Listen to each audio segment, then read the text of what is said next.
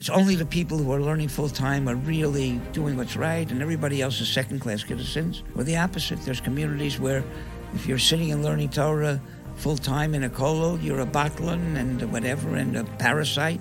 And so people who are paying their way, they're the ones who are doing what's proper. Neither is right. There's a need for both of them, and they have to work together. The Sforno says that the menorah represented this. There were 3 branches to the right. They represented the people learning Torah full-time. There were 3 branches to the left. They represent the people who were combining Torah with a worldly occupation. And he says when they all face the middle, which is the light of Hashem, then that light spreads to Klal Yisrael from both sides. And I like to add to that, when they face the middle, they face each other. When each one can respect the other side, then the light of Torah goes to the whole Klal Yisrael.